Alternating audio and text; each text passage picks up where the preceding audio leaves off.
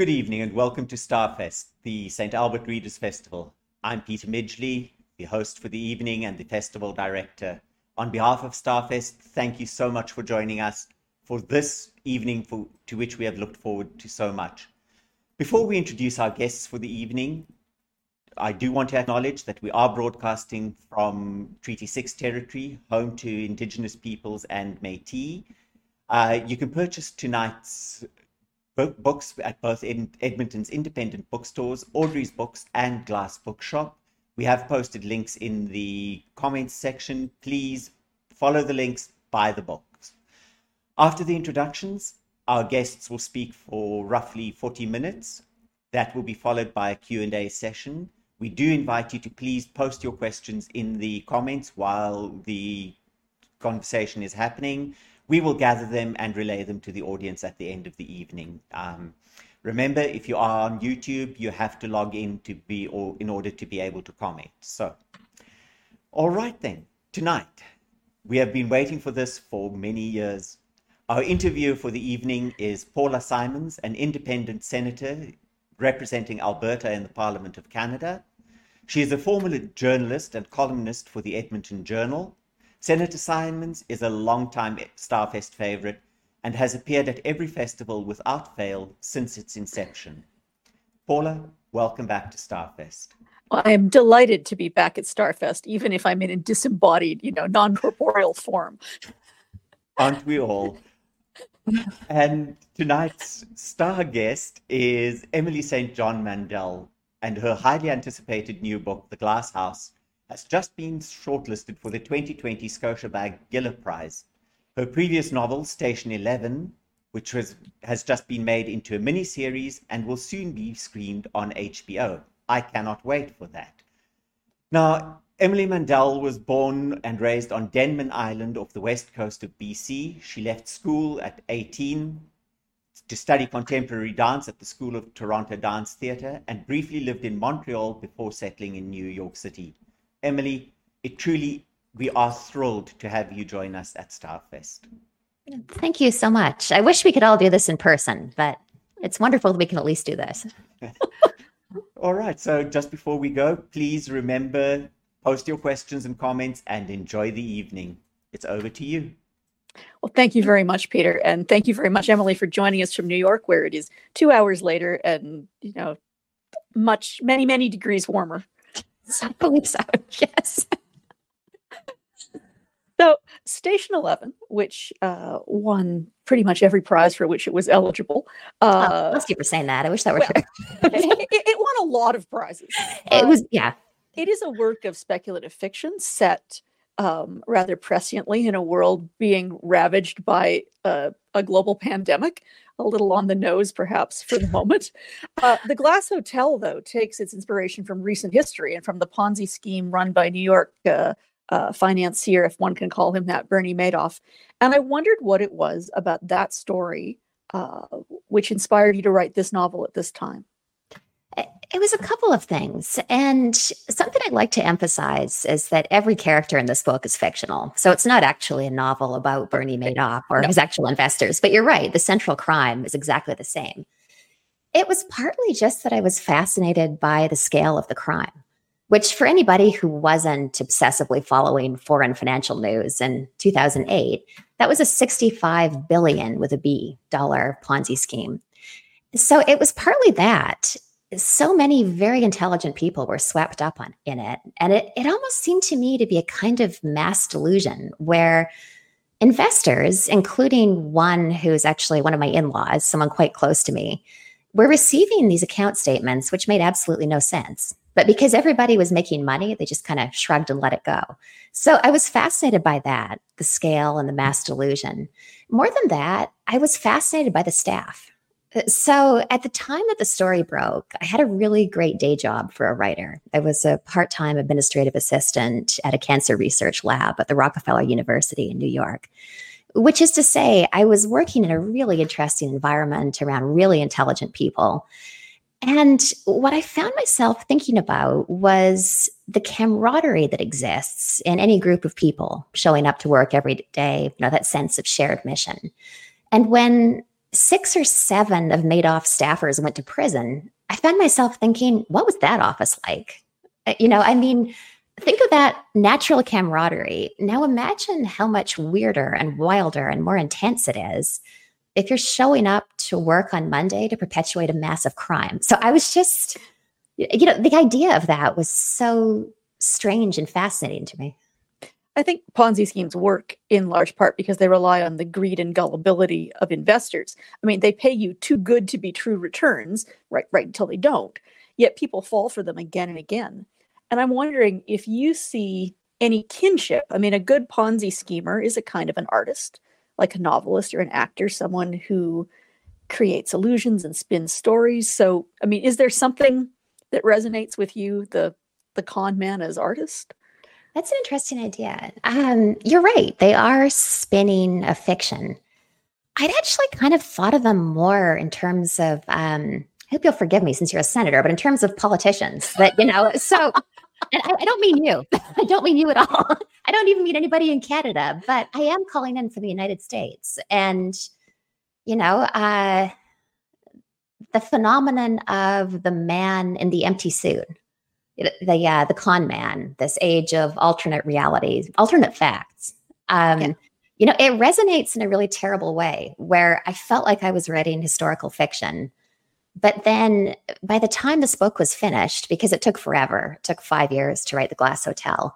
By the time it was finished, we were in this awful era of populism and fake news and propaganda campaigns, wherein it can feel like reality itself is subject to debate in a really corrosive and I'd say like almost criminal way. So yeah, maybe there is an element to the fiction writer in the character of the con man, but I was looking more toward the Oval Office when I saw resonances between the current moment in the book. Well, I think this is an interesting, chicken and egg thing, though. Is the politician? Is the con man a politician, or is this particular politician a con man? I think this particular politician is a con man. No, it's by no means common to politicians, but let's say there's a new genre of politicians because he's not terribly dissimilar to some of his counterparts across the Atlantic, let's say, right down to the hair. And there is this current genre of politician that it's hard to admire. Put the matter very diplomatically. So we are introduced to your story by a brother and a sister. Paul, when we first meet him, is an aspiring composer in Toronto with a serious drug problem and a guilty secret. His younger half-sister, Vincent, is a sometimes video artist who's working as a bartender in a very upscale hotel on a very remote BC island. So can you tell me about their relationship and why you decided to make them sort of the narrative center of the novel? Yeah, absolutely. I do find myself returning over and over in fiction to the half-sibling relationship, which, I've never had an interest in writing about my own life in any direct way, but I am from a large family and I do have an older half-sister. And we have a great relationship, but that's a really interesting familial bond. Because, with siblings with whom you grow up in the same household at all times, you can kind of track the same childhoods. Yeah. But the condition of having a sibling who's with a completely different family half the week, it's just a very, it's a really interesting dynamic. And it's something I've returned to a couple of times. Yeah, the condition of having grown up with someone and yet also having had a completely different experience in many ways. Yeah, like that kind of alternate timeline, liminal relationship. Right. Yeah. So when we first meet Vincent, she's working, as I say, as a bartender at this remarkable hotel. I want to stay in this hotel. Me too. I wish it were real. But she moves from BC to New York to live as a wife to Jonathan, who is a billionaire investment manager.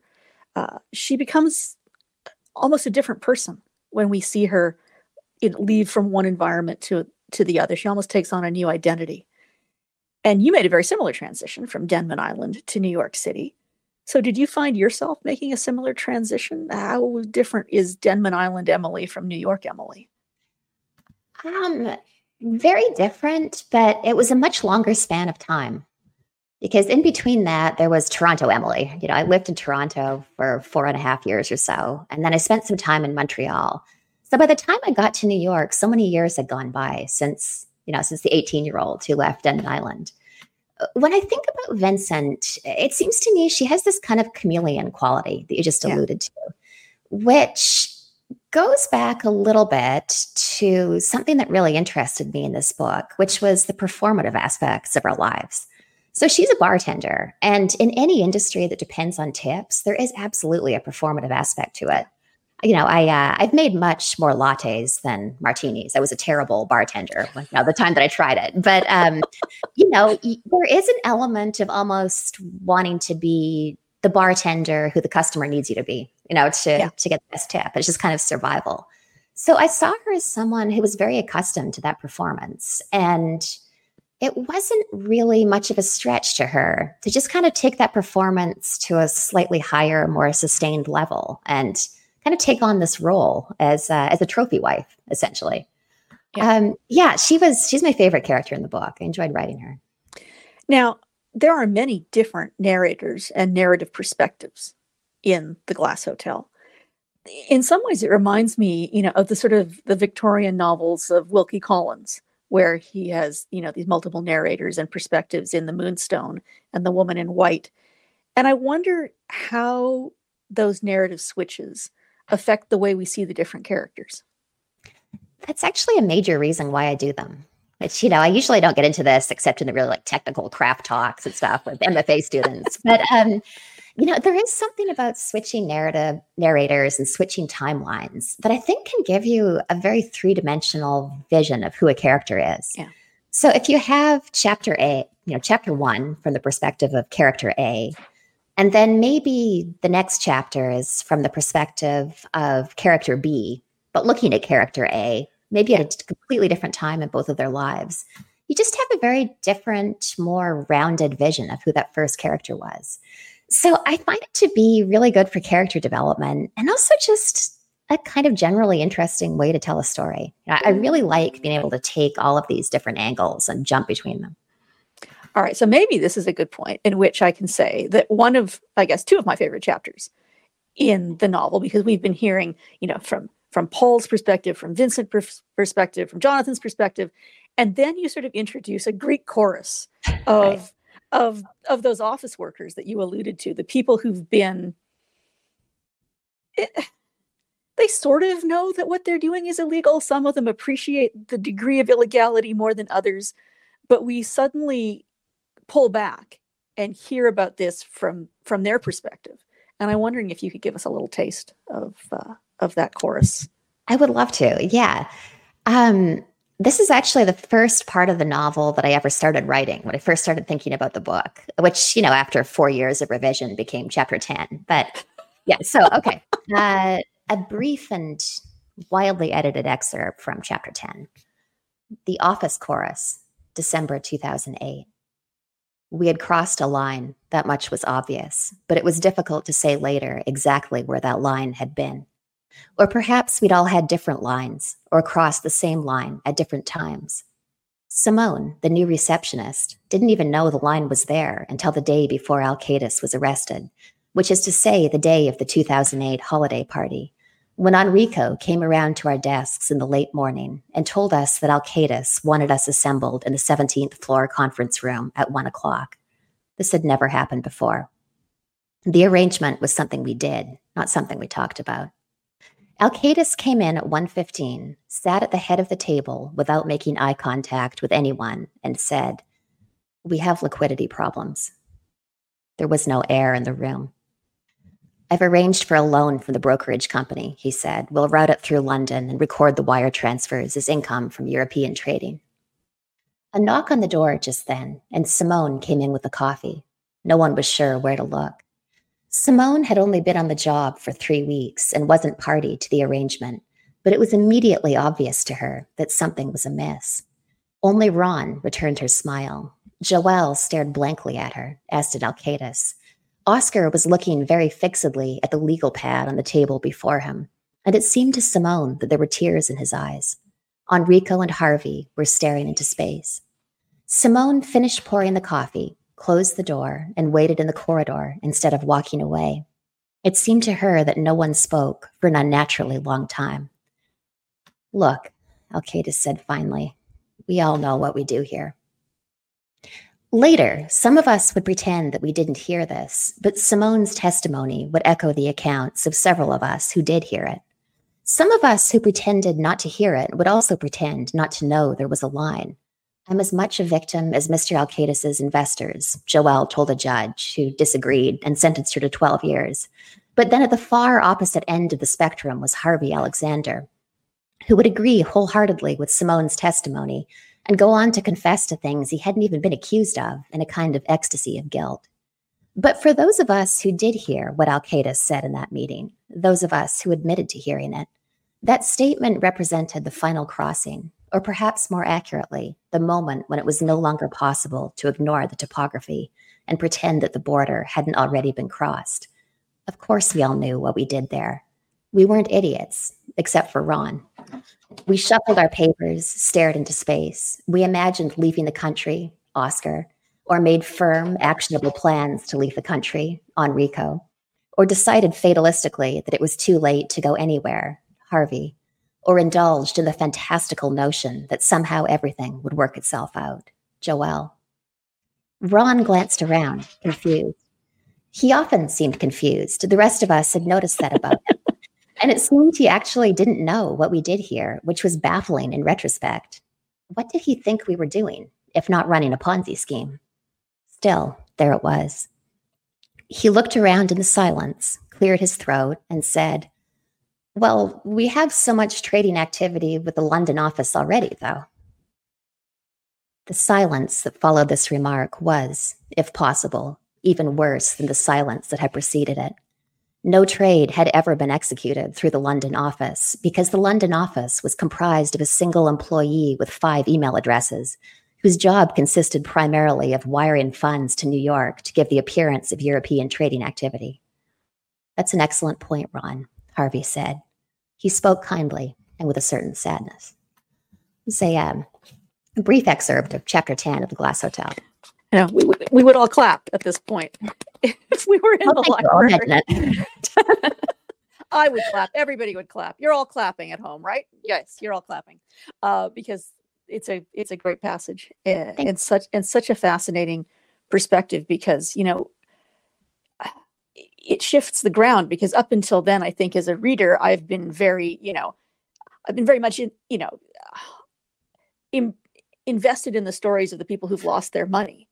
And to suddenly put a human face on the people who've carried out the Ponzi scheme. I mean, there's a later scene where Joelle, who's got kids, decides she's going to give them one last happy day and drags them through FAO Schwartz and, to get ice cream and insists, isn't this a happy day? Aren't you having fun? And the kids know that there's something amiss. And it's such a poignant moment because, we don't know Joelle very much, but in that one snapshot, we get it's a microcosm of everything that makes her tick. Absolutely, yeah. And what's sort of appalling but fascinating to think about is just that kind of moral slide. Can we say for sure that we wouldn't make, a series of decisions that kind of bleed into illegality and then a kind of mob mentality takes over where because everybody around you is doing the same thing, it seems somehow okay. It's troubling. And I did find that even though all of the characters in that passage, except Simone, who just started working there, all of them are committing this arguably unforgivable crime. Lives are ruined by this scheme as they were ruined by Madoff's scheme. I still had a kind of sympathy for them. They were people who'd made a horrible mistake and did horrible things. But, as you alluded to in that passage about Joelle, also they are people. So, it's I had a complicated relationship with the villains in this book. Now, in my previous life as a journalist, I had the opportunity, if one can put it that way, to cover a couple of high-profile cases of Ponzi schemes and investment scams. And in every single case, the person who orchestrated the scheme had plenty of chances to run, to escape someplace, with a warmer climate and no extradition treaty. But they didn't. They stayed in Edmonton. Yeah, that was. They stayed in Edmonton, even when they knew they were under investigation or should have known. And I've never understood whether they believed their own cons or at some level they wanted to be caught or whether they just couldn't admit failure. So why do you think your con man Jonathan makes that same choice not to go? I don't know. And you know, I read so much about the Madoff crime, right down to court transcripts, and I can't wrap my head around why he didn't flee either. I mean, yeah, these are people with an enormous amount of money, and you know, it's not theirs, but they have it available to them. And yeah, as you say, they have every opportunity to flee.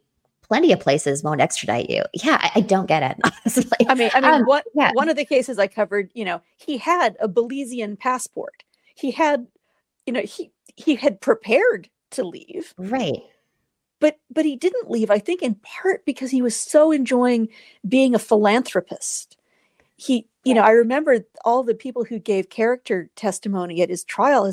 He was so generous. He gave all this money to the arts in Edmonton. And people phoned me afterwards and said, you were so mean when you wrote about him. And I said, you realize he didn't give you any money. He gave you promises of money, most of which never materialized. And what money he did give people wasn't his. But that's fascinating. People were dazzled by his personality. And yeah, I mean, in that case, that makes it sound like by staying and pursuing philanthropy, like that allowed him to think of himself as a good person. Like that was maybe more important than fleeing to Belize. That's really interesting.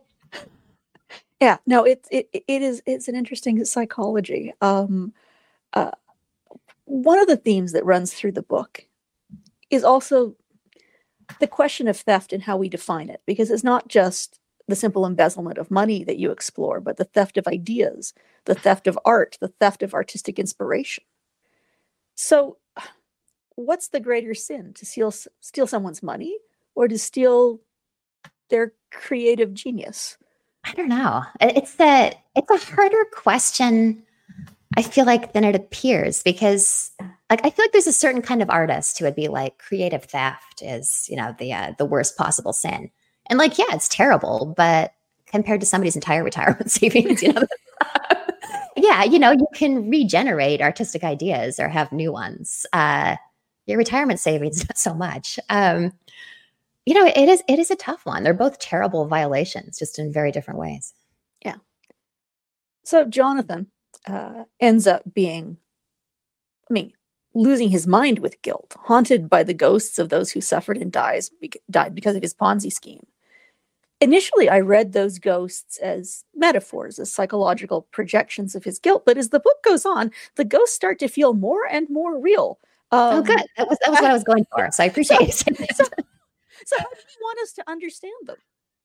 I wanted it to, well, really, you had the ideal experience, I would say. I wanted it to be initially ambiguous, that, his sanity is chipping away around the edges a little bit, which I think is a natural response to a life sentence in a federal prison.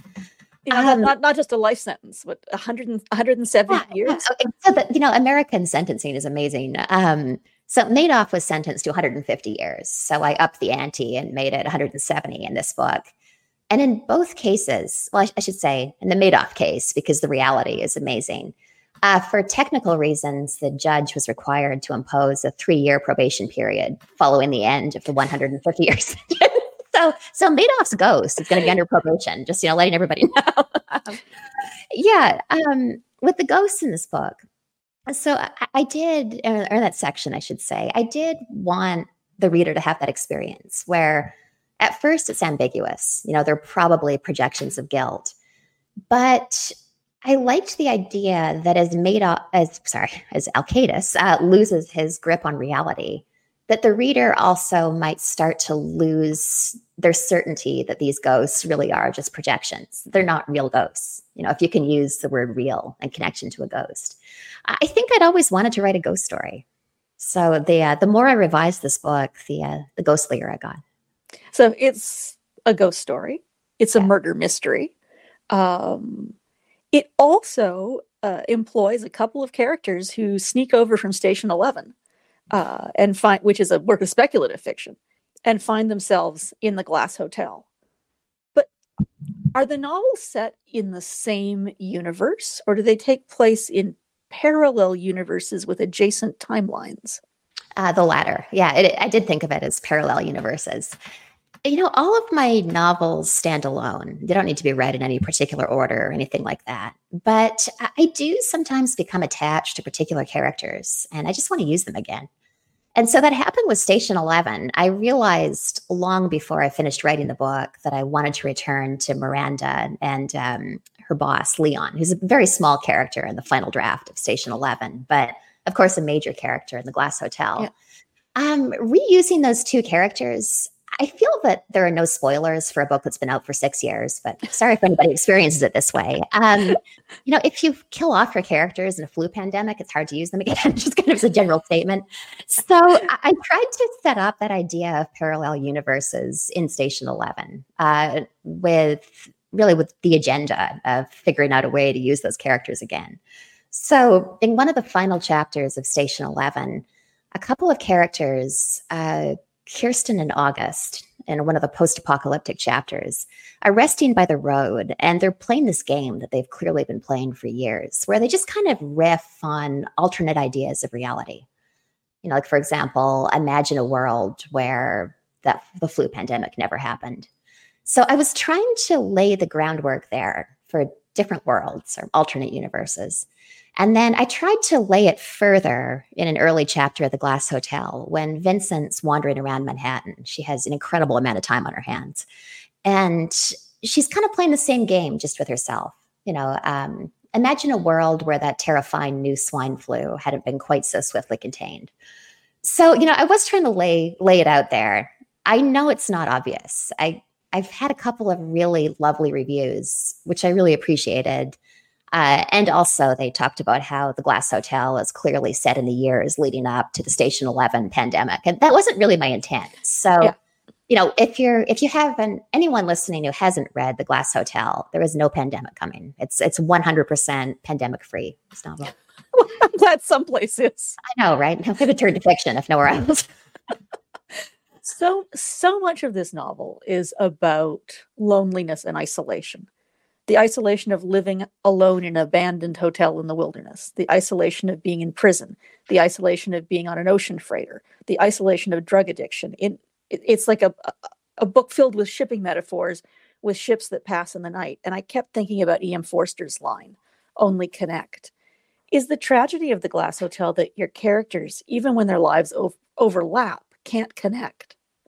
To some extent, yeah. That's certainly the tragedy of Vincent and Paul, who, if Paul could just grow up a little bit, he could have a really close relationship with someone who's always wanted a relationship with him, his half-sister.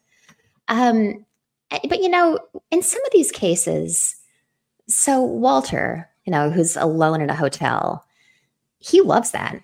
Yep. So, so he is absolutely isolated, but for him, there's no tragedy in that. And then Vincent, there is an element of isolation in a ship, but at the same time, there is a kind of camaraderie to it because you are at sea with other people. And, not to bring all roads back to Rome or all roads back to the pandemic, but, here in New York City, where this year has been rough, I'm in a little pandemic pod with 3 families. And so we're isolated in the sense that we can't spend time indoors with any other people, and that's pretty hard. But at the same time, I do feel this really kind of wonderful little micro communities. So I guess I think of Vincent's life on the ship in those terms. That, she's at sea with 20 people who she really likes, and she loves her life. So yeah, I'd say there is some isolation in the book, but other places it's maybe deceptively not that. Yeah. Now, I mean, this whole year has had this weird sense. I think back to books I read as a kid, Swiss Family Robinson and the Little House on the Prairie books, where they're sort of like snowed in for the winter and don't see anybody else. And when I was 8, I thought that was such a romantic and beautiful idea. It's now that we're living it.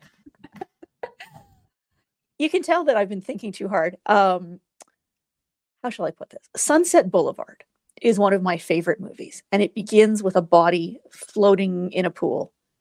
And the whole rest of the film is a flashback to how the body got there. And I know that.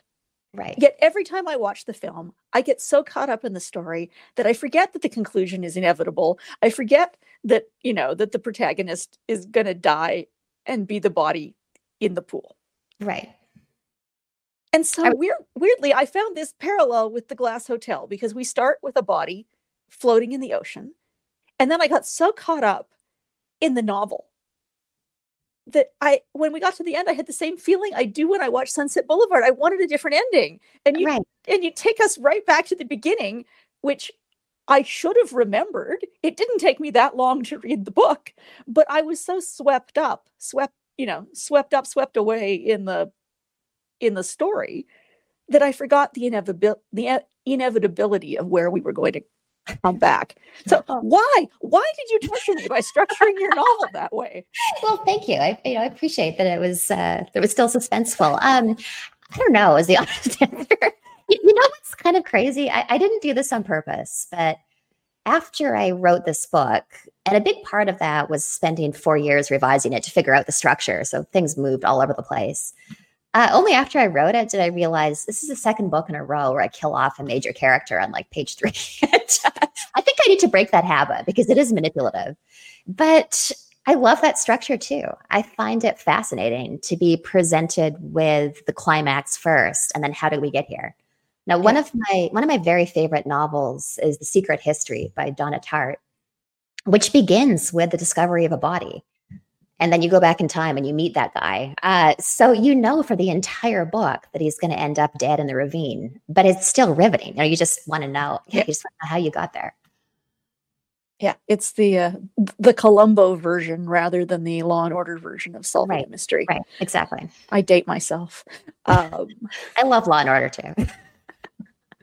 So I have to ask, Station 11 was I don't want to say it was your breakout book, because your other books also were, No, but it was. But it was. Nobody read my previous books before Station 11, just to be clear.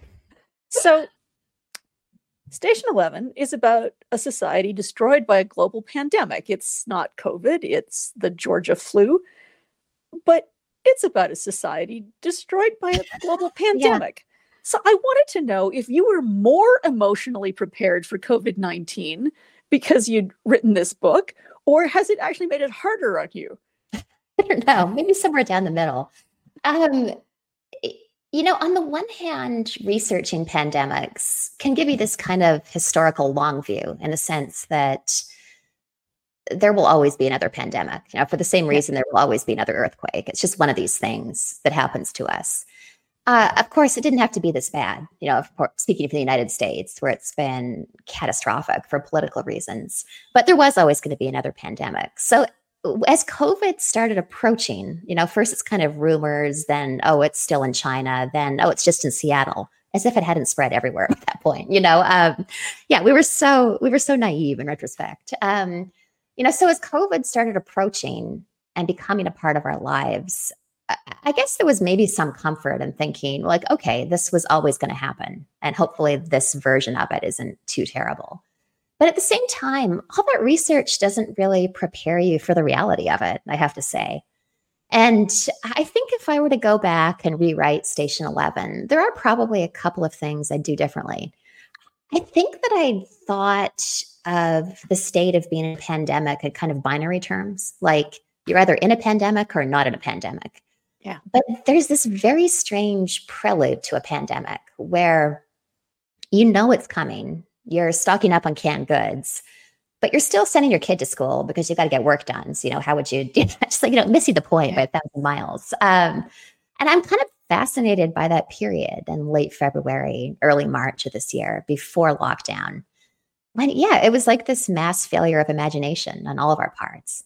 There's that. And then there's a kind of ambiguity where a pandemic is in your city, but infection rates are low. It's reasonable to send your kid to school, but also very reasonable to keep them home and be in a quarantine bubble. So that's another kind of psychologically weird ambiguity, I guess, that I hadn't really considered with pandemics in the past. So I will say, in summary, living through one is different from researching it.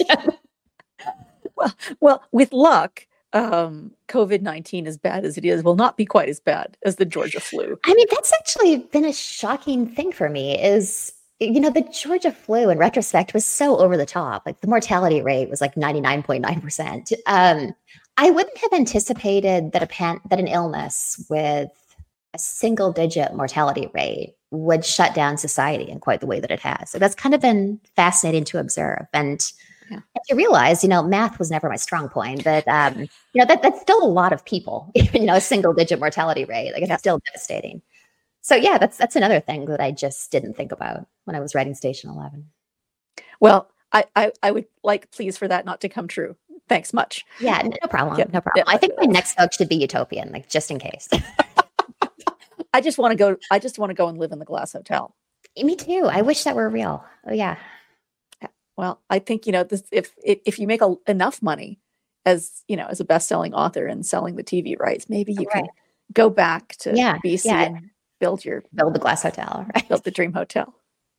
All right. I have so loved this conversation that I'm jealous to give you up to questions from the floor. And yet Peter and I did promise that everybody watching on YouTube would be able to ask you questions, and I couldn't hog them all.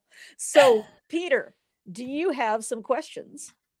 At this point, well, there was a question that I think was answered already, and that was one actually for you, Paula. Let's start with that. All right. Who was the Edmonton con man? And Peter Bailey said he thinks it was Michael Ritter. Well, as I'm telling this story, it wouldn't. If that's what Peter Bailey says, he's a librarian and he would remember.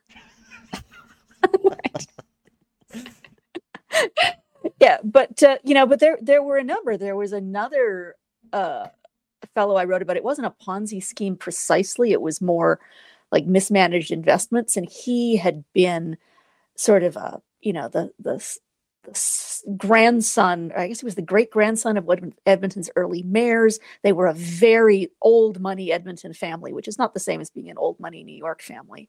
But, they were an old money Edmonton family, and people invested with them because he had this sterling reputation for probity. And many of the people whose money he invested were people who were close to him. I suppose that's the other thing. That was a question I meant to ask Emily. I mean, some of the people that your con man cons are people who are very close to him.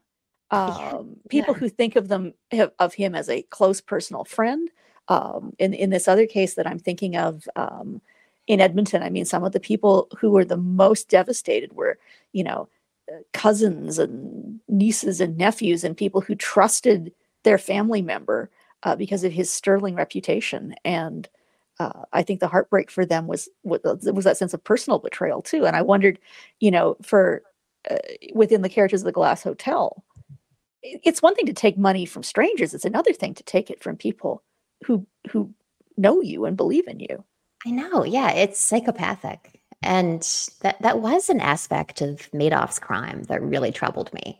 Because, there was this horrible story of him going to, I don't know, it was like a high school reunion or something in Queens, New York. And some of his old friends wanting to invest with him. And his line was, well, okay, but, you guys got to raise $3 million. Like, go all in on this. So it's high enough to meet the number to invest in my fund. Like, yeah, these are, it's disgusting. It's monstrous. I mean, there are all kinds of, most of us will never run into that because most of us are not going to have $3 million to invest in an invitation only fund. But, there are all sorts of people out there involved in multi-level marketing schemes. Of the most seemingly benign kind.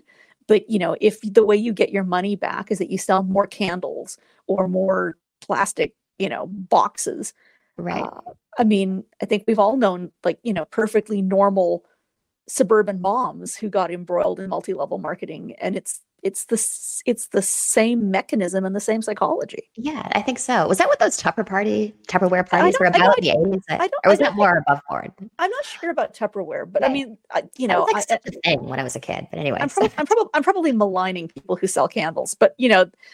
It's probably an honorable industry. There. But I think they're sort of like they're sold through these little parties, and you go, and everybody has the wine and the cheese that we're not going to have at this book event, and it's that toxic cocktail of mixing the social with the business that is the betrayal of the trust. Yeah, absolutely. All right, Peter, if there are not more questions. No, I've got more questions. Okay, there was a quick flurry while you were chattering away there.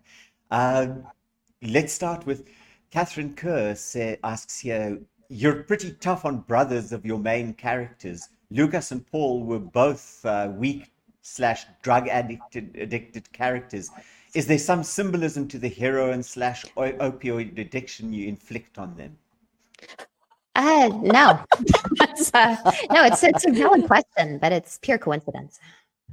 Okay, pure coincidence it is.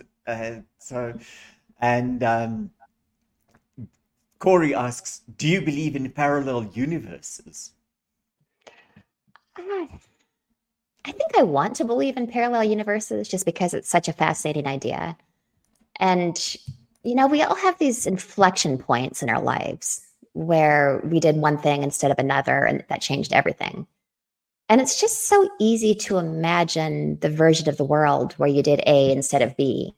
And in my case, maybe kept on being a dancer in Toronto instead of somehow ended up being a writer in New York City, which seems somehow less plausible than the life I would have lived if I'd stayed in Canada. I think it's like the X-Files. I want to believe, but I'm not sure. Okay, then. And then Joanne Mathieu asks, Jonathan says here, Jonathan is referred to by 3 different names. Why? By 3 different names. I guess, right, Alcatus, Jonathan, or there must be a different one. I'd never thought about it, to be honest, but each section of the book is told from the perspective of a different character. And, you do return to sections sometimes. Like there are 3 separate chapters called A Fairy Tale, for example.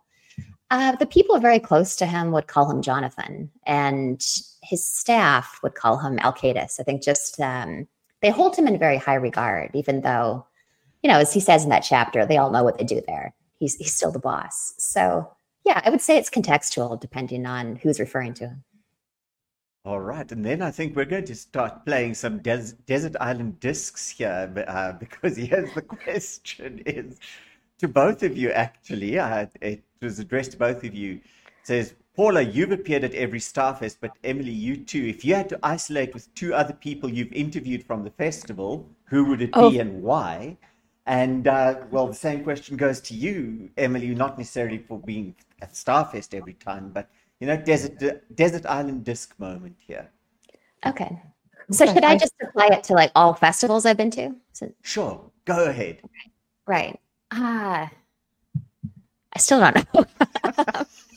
I was interviewed by a friend of mine at the Sydney Festival, Michael Robotham, and he's a nice guy.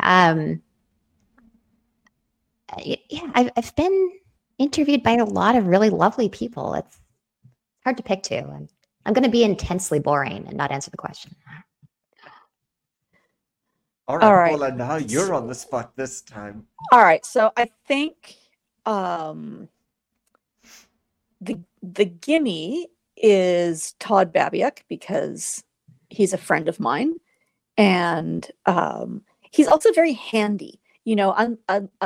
Unlike me, he can do judo, and he works out. So if we're gonna be marooned on a desert island, I want to be with somebody who can chop down a tree and light a fire and also be amusing.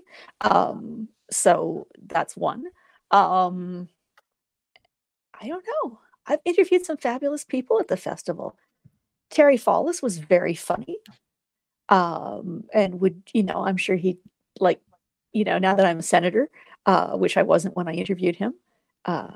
He would be, amusing. I don't know. Emily is experienced with pandemics. She's thought them all through. But it's like I can tell you about the smallpox epidemic in the 1790s. It's like super useful. Well, yeah. Look, that's this question is, pandemics or any crises have a way of revealing aspects of personality that might not be revealed on a festival stage. So this is very, very true, which is why, as I say, I knew Todd. We worked together at the Edmonton Journal, and I've seen him in a crisis. Well, okay, a crisis, as in a journalism crisis. I'm like an actual life crisis. But also, he's moved from here to Tasmania, and and is now working for the Tasmanian not tourist authority, but he's coming up with marketing schemes to promote Tasmania. And so my feed from him is constantly filled with pictures of beaches and so yes. Yeah. Not that we're bitter. That sounds really nice. Okay, then I have two questions here that I'm going to sort of lump together from EK, and also one that was emailed to me from Janine Shantz, and says, just wondering what the process for researching this book, how the process occurred, and did you reach out to Ponzi scheme victims or to any of the perpetrators or any like that? And the other question is related to that, basically just asking what research took place. So, yeah. Right. So what often happens to me with books, and this was no exception, is that I'll be intensely interested in a particular news story or particular topic and end up reading a great deal about it. And then only later do I decide that it's going to be part of a book. So I feel like I did a lot of research that I didn't realize was research just from reading so many stories about the Madoff case when the story broke. When I decided that I wanted there to be a Ponzi scheme in my novel, I went back and read a lot of those articles. I read 2 books on the scheme. There are a lot of great books out there on the topic. And, as I mentioned earlier, I do have an in-law who was a Madoff investor. And, he was one of the extraordinarily lucky ones in that he invested a fairly small amount of money over a long period of time, took more out of the fund than he put in, and it was not devastating when it collapsed. So, talking to him about that phenomenon I mentioned earlier of the account statements that made no sense, that everybody just kind of went along with. So there was that. I spent a lot of time reading court transcripts, including victim impact statements, which was fascinating and also really hard to read. A lot of people lost everything. So that was the research for the financial crime. It was not a novel that required an incredible amount of technical detail. It's some novels have. I've read police procedurals like this, where it's really like detail of like how things exactly happen in a very technical perspective. This was not that book. This was the book where my knowledge of the mechanics of a Ponzi scheme really just had to clear the bar of an intelligent reader of literary fiction. So I don't have a deep understanding of finance, and I didn't need to for this book. Then the other part of it was container shipping, which I ended up researching a lot. And that was really interesting. I read a great book on the topic by the British journalist Rose George called 90% of Everything. And I read a lot of blogs by people who'd been to sea. I came across this video blog on YouTube. That was maybe the most useful thing, just by a guy who's a merchant seaman on a container vessel. And he's also a really good videographer. So it was a lot of snapshots into what that life actually looks like, which I found really helpful. What do crew quarters look like the room with the table bolted to the floor, the rest of it. So yeah, that was the bulk of the research for this book. You also write fairly technically about music because Paul is a composer, and it made me think, of that old adage that writing about music is like dancing about architecture. Right. So I didn't know if you had a music background. I mean, as a dancer, obviously, but yeah, I do a little bit. I played the piano for 10 years or so. But, I've always sort of disagreed with that adage, to be honest, because, I went to a really good dance school and I was trained as a choreographer. So whenever I hear that, I'm like, why would dancing about architecture present a problem? That's something you can do. This same time, yeah, it's going to be difficult to write about different mediums. All right. And then I've still got a couple of questions here. One comment that came in is, question is, Jonathan talks about slowing down time with his social extravagances, and Vincent talked about knowing their relationship was transactional. So why do they have this self-awareness but ignore it anyway? I mean, does something have to last forever to be good? That's kind of an interesting idea that I like. That, Vincent knows that her situation is not indefinite, which I suspect is the situation for most women who choose that path of being these kind of trophy wife figures, which I don't mean in a derogatory way, by the way. It's a really interesting little corner of the economy, these women who make these very kind of mercenary trades. That is time limited because that particular kind of physical beauty doesn't last forever. But that's not to say that one couldn't enjoy that life very much while they're in it. So yeah, some things are transient, but that doesn't mean they're not worth it, I guess is what I feel. But I think there's this other point here that I think lots of us are self-aware and know what our failings are and fail to course correct. Yeah. Nonetheless. Okay.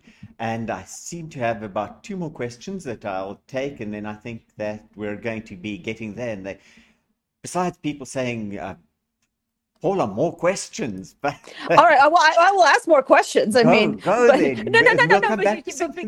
No, give the ones you've got, and then I've got there's talking about mentioning international shipping by water in Station 11 and Glass Hotel, says Michael Thompson. How did you learn about this, and do you have any personal experience? No, I don't have any personal experience. I would love to go to sea in a merchant vessel. I think that would be an interesting experience, for 3 weeks or so, not for 6 months, the way real seafarers do it. I came across this field during the last financial collapse in 2008, 2009. You know what? It was 2009. It was an article in the Daily Mail. I want to say the writer's name was Simon Perry.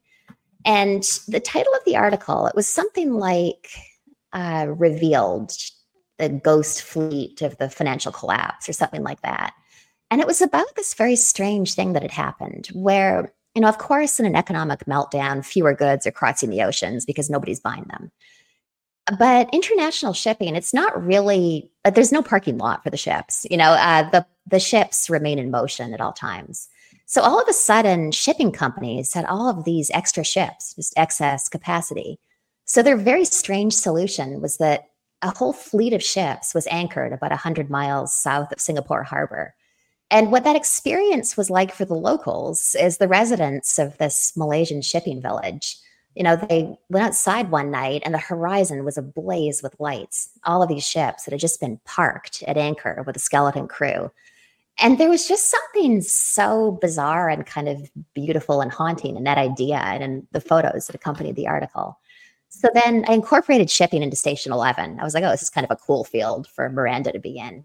And then when I decided to use Miranda again in this novel, in the Glass Hotel, shipping kind of came with her by default. And then once I realized that Leon, who's her boss in Station 11, actually in both books, was going to be such a major character, all of a sudden, there was just more Leon, so there was more shipping. So yeah, it ended up, I did end up writing 2 books with a lot of shipping, which wasn't entirely intentional, but that's what happens when you recycle characters.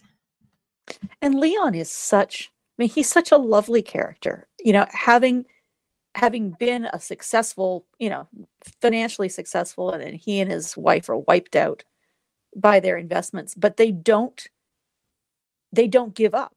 Right. They make some very hard choices to keep going and to take on jobs that other people might consider, humiliating or beneath them. They're like, no, this is what we're going to do. We're going to. Yeah, absolutely. Sorry, I keep stepping on you. No. It's the most awkward format. There is a massive itinerant workforce in the United States. And it's a little dark and it's really interesting. There are a lot of people who live in RVs and follow jobs from state to state. The US, I'm so grateful for all the opportunities I've had here, but it does have a slightly higher degree of maybe callousness, I guess. I don't know what the word is, but I had a great in conversation event a few years ago with another Canadian novelist, Omar Ellicott. He was promoting American War. It's a great novel. Yeah. And we were talking about the weirdness of being Canadians living in the United States. And he just had this incredible turn of phrase that encapsulated it. He said, the thing with the US is there's no ceiling and there's no floor. And I just found that stunning. It kind of summed it up. It's a country that can send people to the moon, but universal health insurance, that can't be done. So that's something that I was thinking about as I was writing this book and imagining the lives of people who've lost everything, which frankly, I don't really have to imagine. Those people are here. There are people who've been on the road since the last economic collapse. So it's a fairly dark little angle of American society. All right. Peter, do you have any more questions, or should I ask my final one? I have 2 questions, and then we'll hand it over to you. And it says, John Mackle asks here, why is writing on glass? Is it writing on glass that is a catalyst for change for Paul, Vincent, and for Jonathan, and the woman who helps bring him down? It's the thing with that question is I can't completely reveal all of it without giving away a pretty major plot point. But if I just go to the first message that we see written on glass, where somebody writes, "Why don't you swallow broken glass?" in the window of a hotel. I've been on social media for quite some time. And at one point, and this was years ago, some troll told me to commit suicide on Twitter. And they didn't use exactly that phrase, but it was something very similar and very strange. And it got me thinking about the unintended consequences of messages. The idea that people could have seen that message, even though it wasn't intended for them, and it could have put their lives in a different track.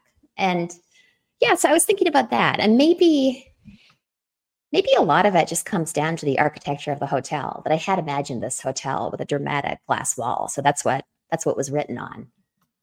I don't know if there's a more strained metaphor about like glass walls and social media. But I'll have to think that one through. That's plenty then. Then after this one, over to you. And Jill Horbe says she's fascinated by the concept or genre of the great American novel. As a Canadian author, do you think there is such a thing as a great Canadian novel? I don't know that it's possible to define the great anything novel.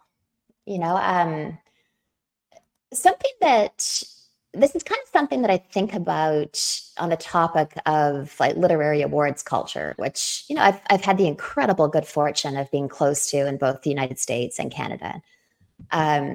Being nominated for awards in both countries is just this feeling, when you're shortlisted for an award, I feel like you always have to have this awareness that a different jury would have picked a completely different set of books.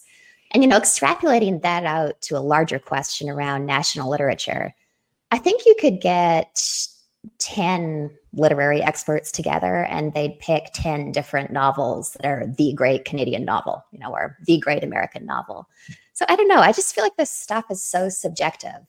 And I don't know what, the sort of one great novel would look like, or if it's even desirable, if we should be thinking in those terms, or if we should be thinking about, what are new and interesting directions for the form of novels to take, that kind of thing. Okay, well, Paula, over to you for a final question, and then we'll say our farewells. I just want to say that the great Canadian novel is Carol Shields' The Stone Diary, and the other great Canadian novel is Mordecai Richler's Solomon Gursky Was Here. But you're right. There is no such thing, especially in a country, a bilingual country, a country with so many different regional cultures. But those would be my 2 contenders. Right. So I guess the final question I'll ask is a kind of a, self-serving one. One of the characters who emerges very powerfully as the novel develops is the crusading journalist, who she just knows in her bones that there is something wrong with this investment scheme, and she cannot get anybody to listen to her. And she becomes a kind of a Cassandra figure. I mean, she's right about everything, but nobody will believe her. And she seemed to me, the apt metaphor for our times when, you talked at the beginning about the way that the last 4 years have been, we've all kind of been gaslit so often that it's hard to know where truth is anymore. Right. And I just wondered, she finally is able to prove her point, but does it give her satisfaction? I don't think it does, because it's too late. She's been ignored for so many years that everybody's already lost everything.